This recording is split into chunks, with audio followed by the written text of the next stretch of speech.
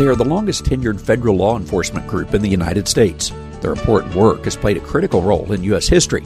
However, their contributions are often behind the scenes. This city hopes to shed more light on those who have preserved law and justice in the land.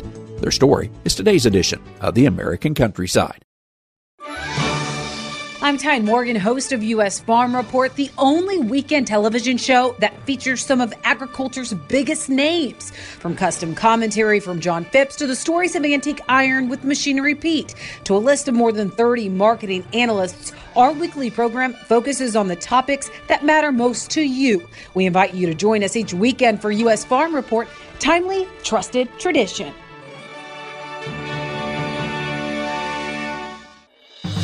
Hi, I'm Ag Day host Clinton Griffiths, and I invite you to join me each morning as we cover the nation's food system, from fields of green to orchards of orange and livestock everywhere in between. America runs on agriculture, and here at Ag Day, agriculture is what we do best. Listen as our analysts track the markets, learn about innovations in technology and sustainability, and live the country lifestyle through the eyes of rural America. Join me, Clinton Griffiths, for Ag Day, the country experience.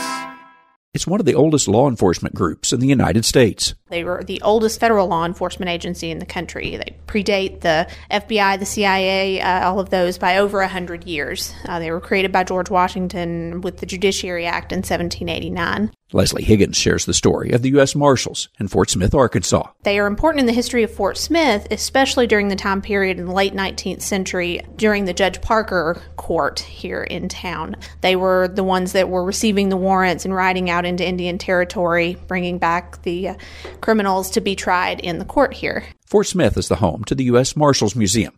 There's a good reason for that. There are more marshals buried in this area than any other part of the country, which is one reason why Fort Smith was chosen for the museum. Somewhere around 88 marshals killed during that time period out of the 250 that have been killed in the entire history of the Marshal Service. This museum highlights the many important contributions of the group. The history of the Marshal Service is really the history of America, and a lot of people don't realize that. They are one of the least known about agencies, especially federal law enforcement agencies in the government. Leslie says the Marshals have played an important, yet often overlooked role in many critical events in U.S. history, from quelling the Whiskey Rebellion to desegregation of schools in the 1960s. There's more next time as we travel the countryside. In Fort Smith, Arkansas, I'm Andrew McCrae.